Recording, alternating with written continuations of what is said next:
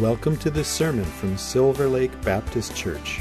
Our mission is to celebrate the greatness of God with all we are for the joy, hope, and renewal of our community. We are so glad you have chosen to listen to our message.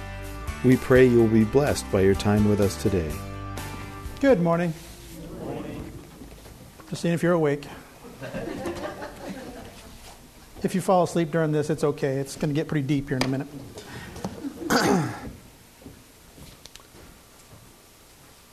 Conflict.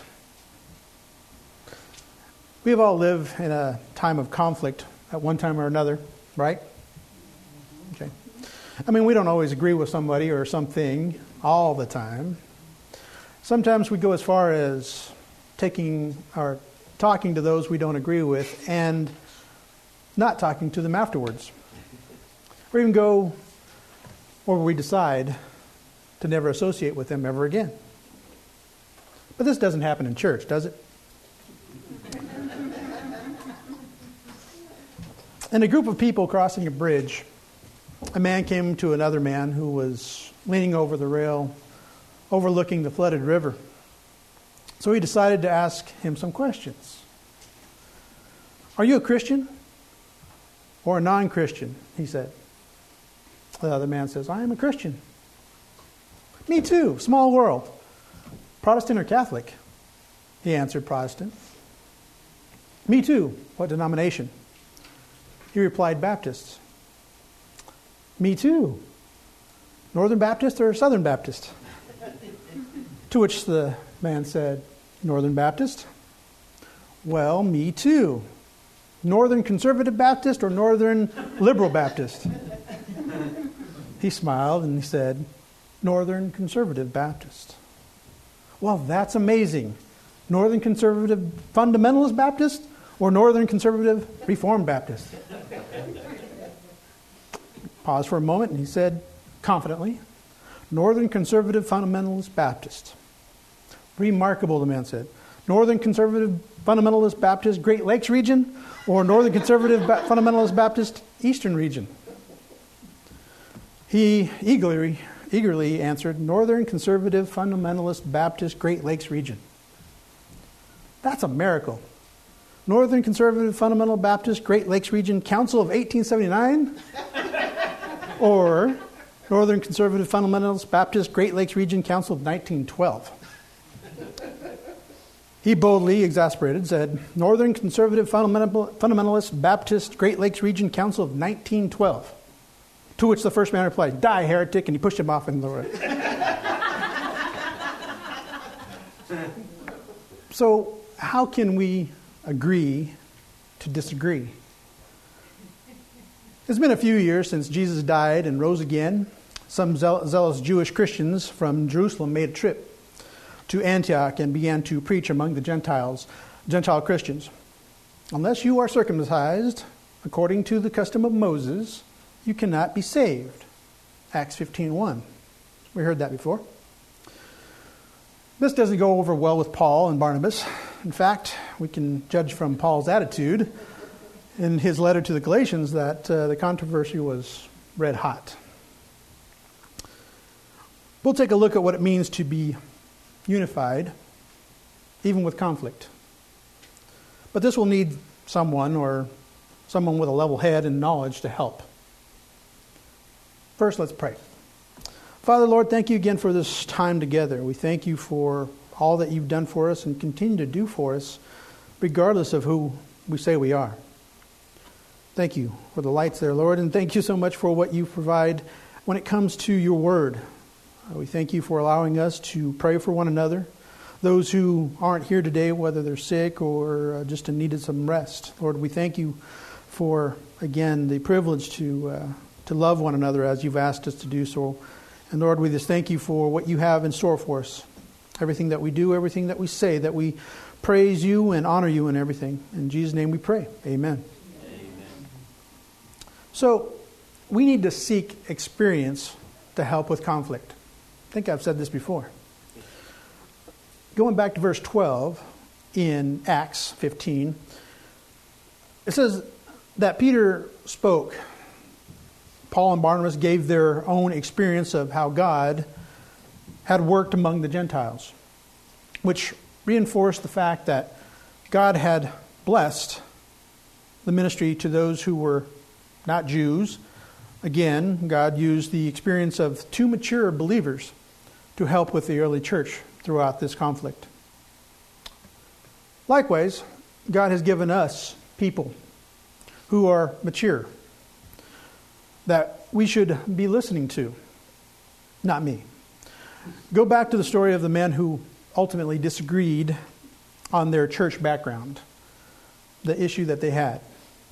I'm sure there had been at least one or two voices of reason there that were trying to remind them just how trivial that was, how insignificant this issue was.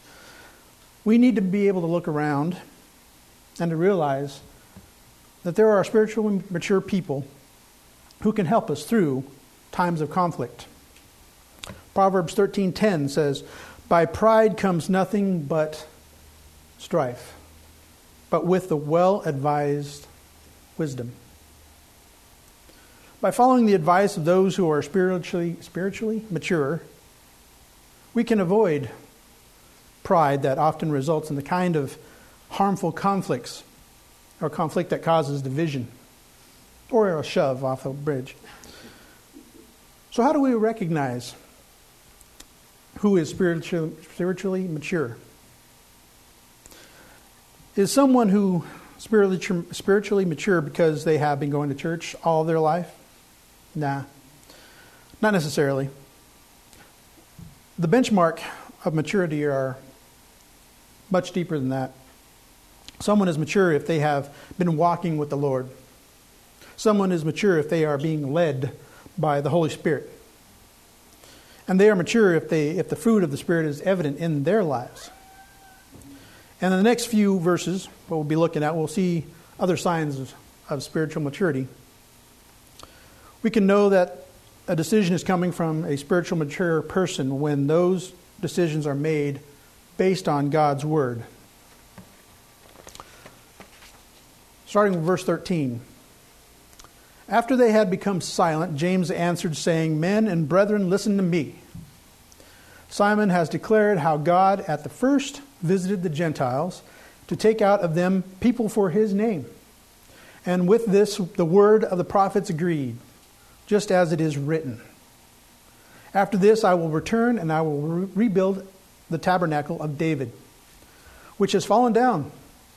I will rebuild its ruins, and I will set it up, so the rest of the mankind may seek the Lord, even all the Gentiles who are called by his name, or by my name, says the Lord who does all these things. Known to God from eternity are all his works." Peter, Paul, and Barnabas had just given testimony of what their experience has been. But now James gets up and quotes this prophecy from the book of Amos. In doing so, James turned to God's word as the ultimate test of truth. This should be the way we evaluate events and what we all believe. We all have experiences, and the tendency is for us to want to measure others by our own yardstick.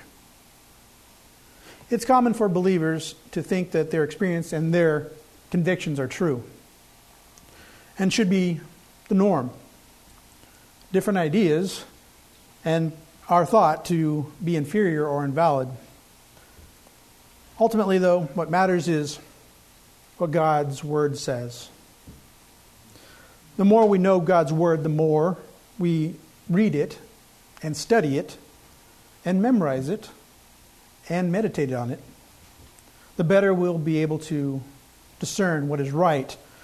And in best of times, of course, the controversy of disagreement is easy to discern. So, right away, there's already a conflict. So what happened? The church decides to send Paul and Barnabas to the apostles and the elders in Jerusalem to see if there's a doctrinal unity can be achieved. Luke records 4 phases of controversy in Jerusalem. When we look back in verse 5, he tells us that the Christian Pharisees said, Gentiles must be circumcised. We learned that. In verses 7 through 11, he tells us what Peter said back at Cornelius' house. God made no distinction between Jews and Gentiles, but gave them the Holy Spirit and cleansed their hearts by faith. Both Jew and Gentile are saved through the grace of the Lord Jesus. Going to verse 12, he tells us how God had done signs and wonders among the Gentiles through the hands of Paul and Barnabas. Now we're going to be looking at verses 13 to 21 and how James gave the concluding resolution that they talked about the whole time. So there was the conflict, and now someone has an argument. When I first looked at these verses a long time ago, I kind of skimmed over them. Years passed, and now I kind of had to study them or to stand up here. Funny how you can read something, especially Scripture, and the first time you don't see anything. But when you take the time to study and meditate on them, they seem to tell you something altogether new. It's James's argument from the prophets that I want us to look at. James says, verse 14, Simeon has declared how God at the first visited the Gentiles to take out of them for his name, and with this the words of the prophets agree, just as it is written. After this I will return, and I will rebuild the tabernacle of David, which has fallen down. I will rebuild its ruins, and I will set it up. So the question goes, what does Scripture tell us? And why is it there? I have at least 4, maybe 5 questions about this. Question 1 would be, what is this quotation of the Old Testament prophets intended to support? Why is it brought in? Question 2 is, what does this prophecy mean in its Old Testament context? Amos 9. I didn't have these written down in your outlines. I just wanted to read them and see how much you're paying attention. How does this prophetic word support what James is trying to say? And question 4, what does it have to say about who we are at Silver Lake and why we are here? So, the first one, what is this quotation from the Old Testament prophets intended to support? Why is it brought in? The answer is given in verse 14 and 15. Verse 15 says, and with this word of the prophets agree. And then James quotes the prophecy. So James wants to show what he has just said is in agreement with prophecy. This word, the word this, the prophets agree. So what does this refer to? What does the prophets agree with? This refers back, the word this, refers back to what the prophet, what he had just said in verse 14. Namely, Simeon has related how God first visited the Gentiles to take out of them a people for his name. With this, the words of the prophets agreed. So again, what is it that James wants to support with this prophetic scripture? He wants to support the fact that in the ministry of Peter, God himself visited the Gentiles and by his own initiative took out of them a people for his name. God himself did the visiting and took people for himself. The people he visited were uncircumcised Gentiles. And the instrument he used was to take them was a minister of the church. For James, though, those were the decisive truths that settled the issue for him of whether uncircumcised Gentiles could be accepted into God's people or not. So, could these truths be supported from prophetic scripture? James clearly believes that they can. He gives us a loose rendering of Amos. Amos 9, verses 11 through 12. 11 says, on that day I will raise up a tabernacle of David on which has fallen down, and repair its damages. I will raise up its ruins and rebuild it in the days of old, that they may possess the remnant of Edom and all the Gentiles who are called by my name, says the Lord, who does this thing. But notice he doesn't claim to be quoting Amos. He says in verse 15, with this the words of the prophets agree. He uses the words of Amos to say what he believes all prophets taught to one degree or another. So when we look at it, we must study the Bible when we read it. We actually have to study when we read it. When we read the Word, we need to see what was being said and why. God has it in there for a reason. It's us to find out. So again, going back to what does this prophecy that James cites in Acts 15 mean in its Old Testament context? So let's look at Amos 9. We're going to start with verse 8. Behold, the eyes of the Lord God are on the sinful kingdom, and I will destroy it from the face of the earth, yet I will not utterly destroy the house of Jacob, says the Lord. So what is God doing there? God is prophesying judgment upon his own people. Verse 9, for surely I will command and will sift the house of Israel among all the nations, as grain is sifted in a sieve. Yet not the smallest grain shall fall to the ground. All the sinners of my people shall die by the sword, who say the calamity shall not overtake nor confront us. So, as we go on in verse 11, it says, on the day I will raise up the tabernacle of David, which has fallen down, and repair its damages. I will raise up its ruins and rebuild it in the days of old, that they may possess the remnant of Edom and all the Gentiles who are called by my name, says the Lord, who does this thing. So now we're getting into the meat of that. Now what is God saying here through his prophet Amos? He is saying that the time is coming when his anger will be turned away and that the ruined people will be raised. It's people, you and me, that he had been talking about in the preceding verses. All the sinners of my people shall die by the sword, in verse 10 he said. And it's the people that he has in mind in verse 12, that they may possess the remnant of Eden.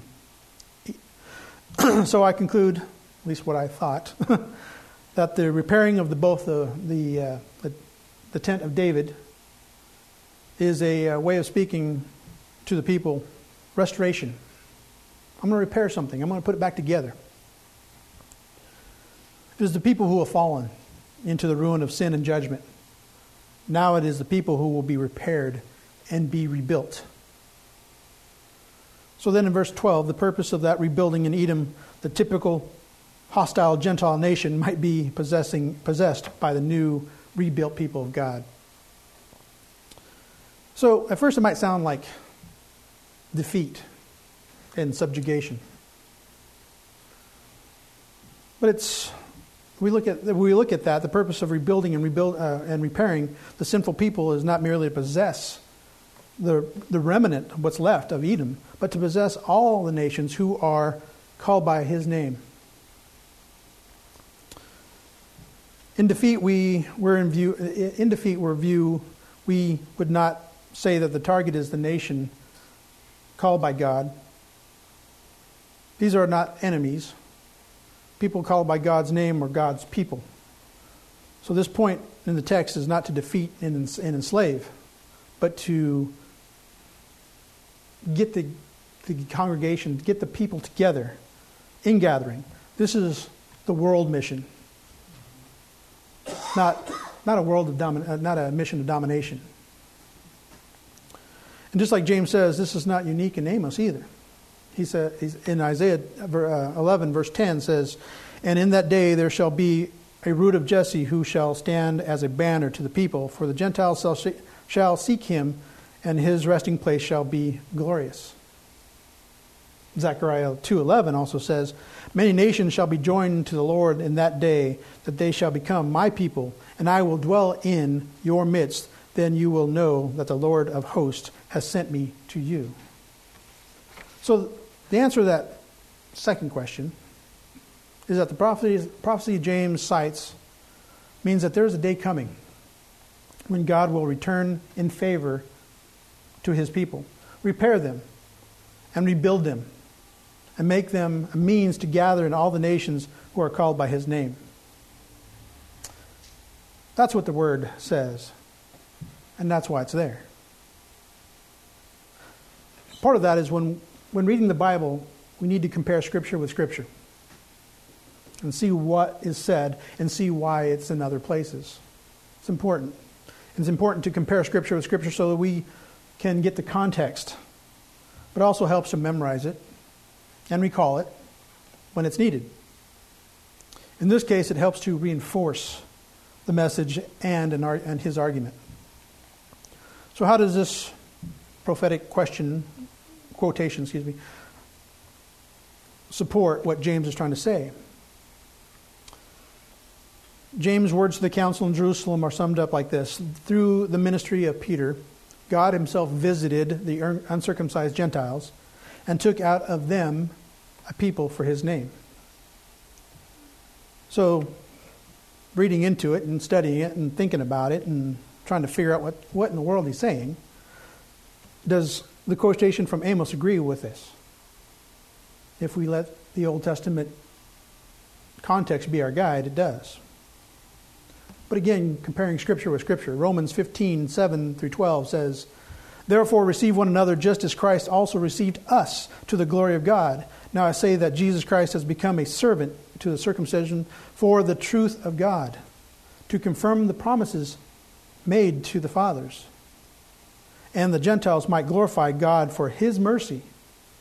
As it is written, for this reason I will confess to you among the Gentiles, and sing to your name." And again he says, "Rejoice, O Gentiles, with his people." Rejoice, O Gentiles, with his people.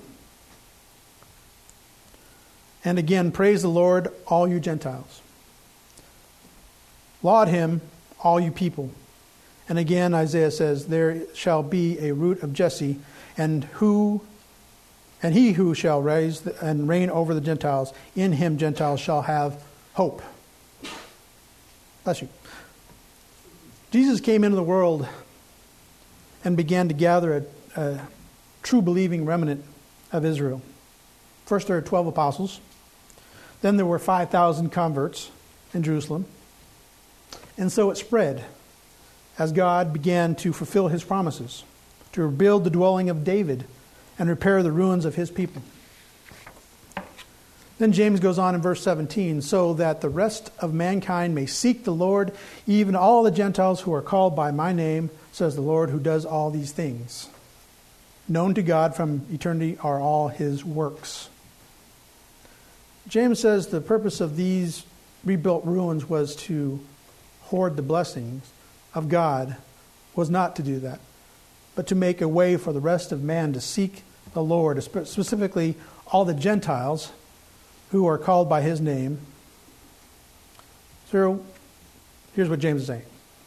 Peter is part of the rebuilding ruins of the people of God, and right in line with prophetic scripture, he did not hoard the blessing of salvation, and he became the instrument by which God himself visited the Gentiles at the house of Cornelius. And though this human instrument and this divine visitation of God took out from them Gentile people for his own name. So going to the answer of question 3 is that the quotation of Amos hits the nail right on the head for me. But it's hard to say it when you're up here and you're talking about it and people are like, what in the world are you talking about? Well, that's the point, is get into the scripture. Read it again, because it's going to start to mean something to you when you're seeking it. The Bible does help with our identity and purpose. So what does it have to say about who we are and why we are here? The answer here is very simple. We are the ruins in the process of being repaired and rebuilt by grace and the grace of God We are here that the rest of men may seek the Lord, all the Gentiles who are called by his name. That's why we're here. But, of course, somebody may ask, if you're paying attention, well, didn't you just simply imply that the rebuilt ruins of the dwelling of David were the converted Jews, like Peter, and not the Gentiles like us? The answer is yes. That is the way the rebuilding starts.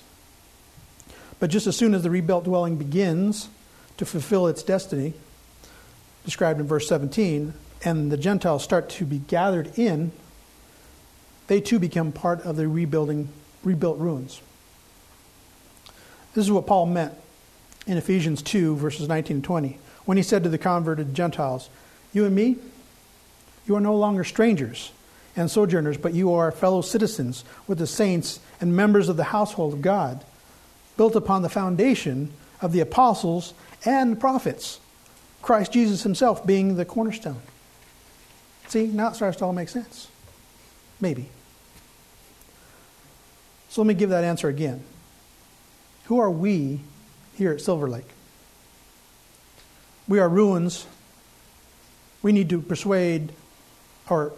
there for and let that sink in for a little bit. We are ruins in the process of being rebuilt and repaired by the grace of God. And why are we here, besides listening to me talk? The logic of verse 17 is unmistakable. It begins with the glorious little words, "that," or "in that."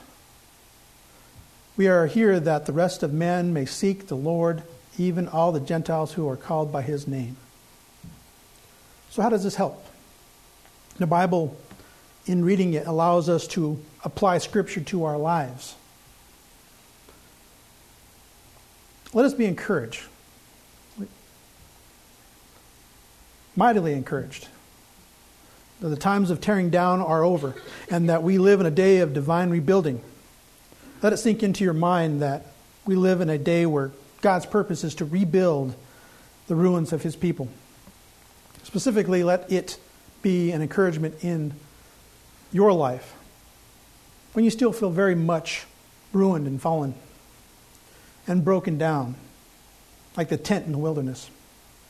Preach to yourself from this text that today is the day of repair and a day of rebuilding. God will be revealed in prophetic scripture and reaffirmed in the apostolic word. That's hard to say. It meant something in my head when I wrote it. Is that we languish in ruin and despair no longer. He is eager to rebuild the ruins of our lives, whatever they may be. And let this be an encouragement to pray for the church across this city, across the Puget Sound, across the nation and around the world, of how grievous it is to hear about the weakness of the leadership in the church.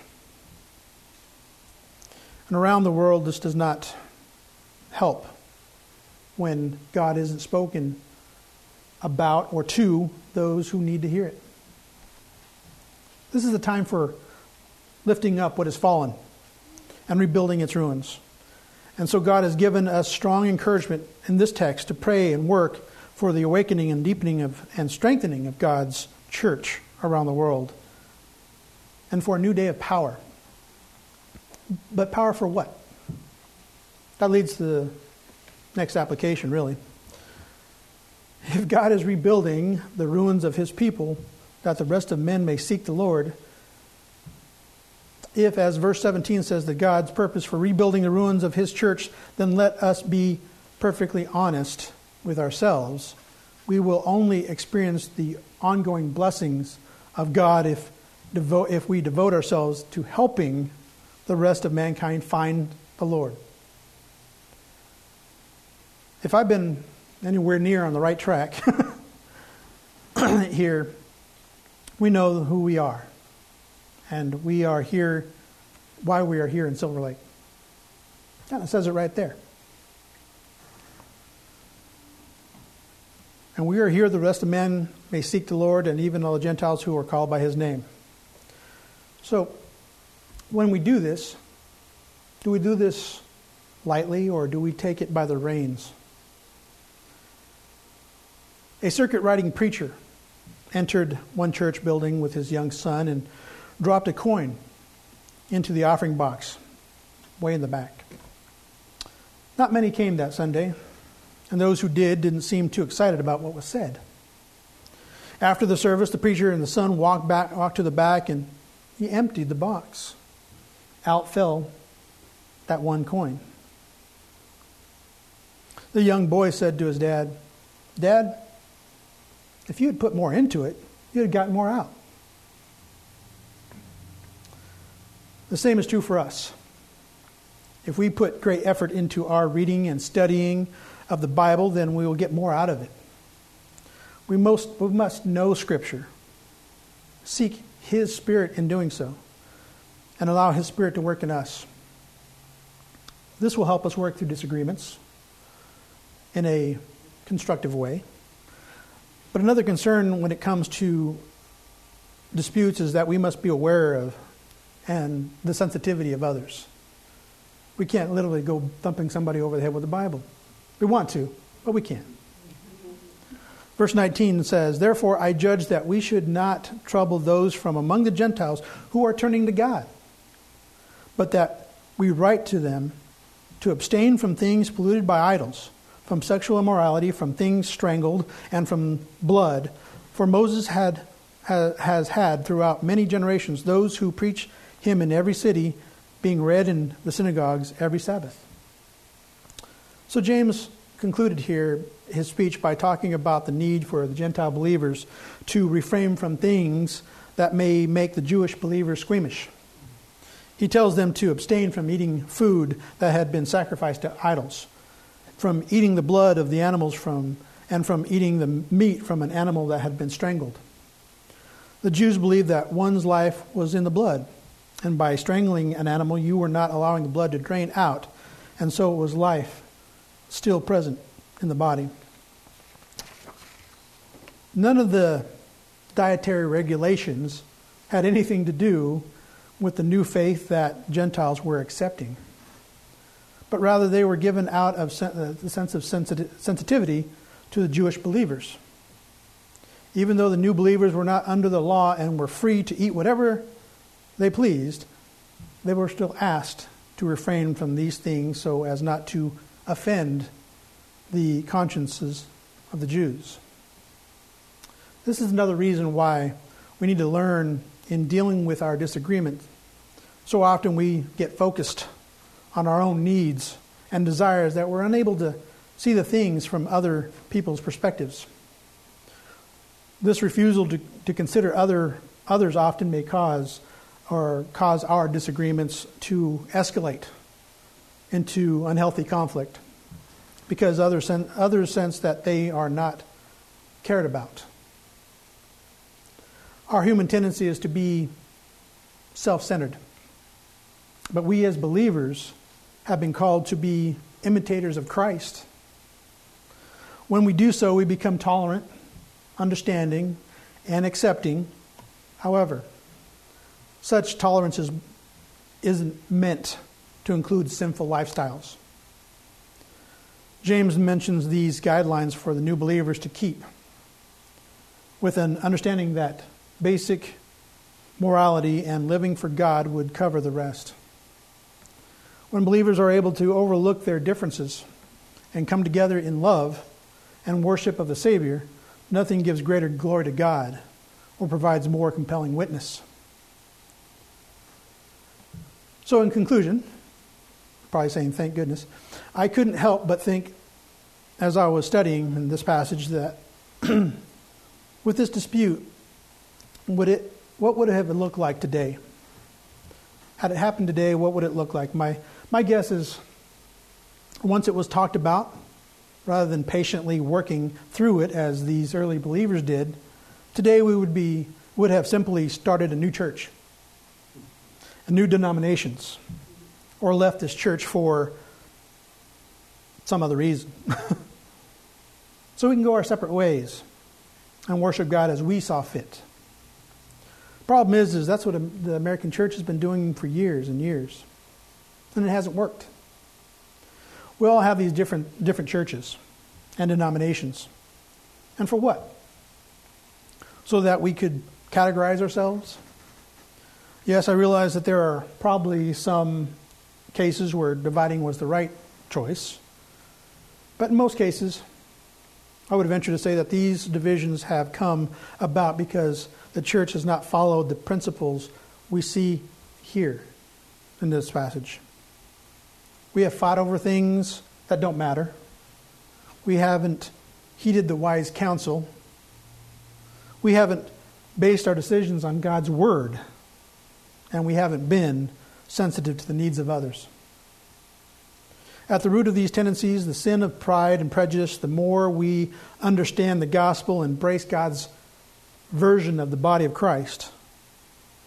However, the more we begin to change our ways of thinking and our differences, we'll be able to get along. But it really only starts one place, and that is God's Word. We can have opinions. We can have a desire for the way the church runs. But the thing is that's an earthly thought. God's the only one who directs us. God's the only one who gives us the reason for even being here. He died for us. And He lived for us so that we can have His Spirit. We're given a choice each and every day when it comes to our conflicts. We're going to put up our walls and we're going to fight, or we're going to sit down and talk. I tend to want to fight. But then something stirs inside of me. I believe that's the Holy Spirit that says, you know what, Will? Today you're going to talk. It doesn't always work out that way. Sometimes my ears get plugged up. But that's the question is that we have to ask ourselves is, when there is a true issue, and believe me, we have a lot of issues when it comes to this world we live in today. What is our fight and how do we disagree but still get along with one another? We don't divide and say, I'm going to go one way or the other. I'm going to do this. I'm going to build a wall. We're going to talk about it. But we need somebody in the middle. That somebody's God. Let's pray. Father, Lord, thank you for what you provided for us. Thank you so much for the way and the path that was laid out when it comes to your church and what you believe. Lord, we thank you for giving us your Holy Spirit that we may believe the same. And Lord, we ask that you be with us always and not let us stray to what we believe is right and not concern you with our decisions. Lord, we thank you so much for giving us the abilities to have understanding and arraignment when it comes to our decisions. And God, we ask that you continue to be with us each and every day as we continue our conflict and our fight when it comes to the evils of this world, and that we are able to withstand them because we know who ultimately wins. Thank you always in Jesus' name. Amen. Amen. Thank you for listening. If you'd like to learn more about us, check out our website at www.silverlakebaptist.org.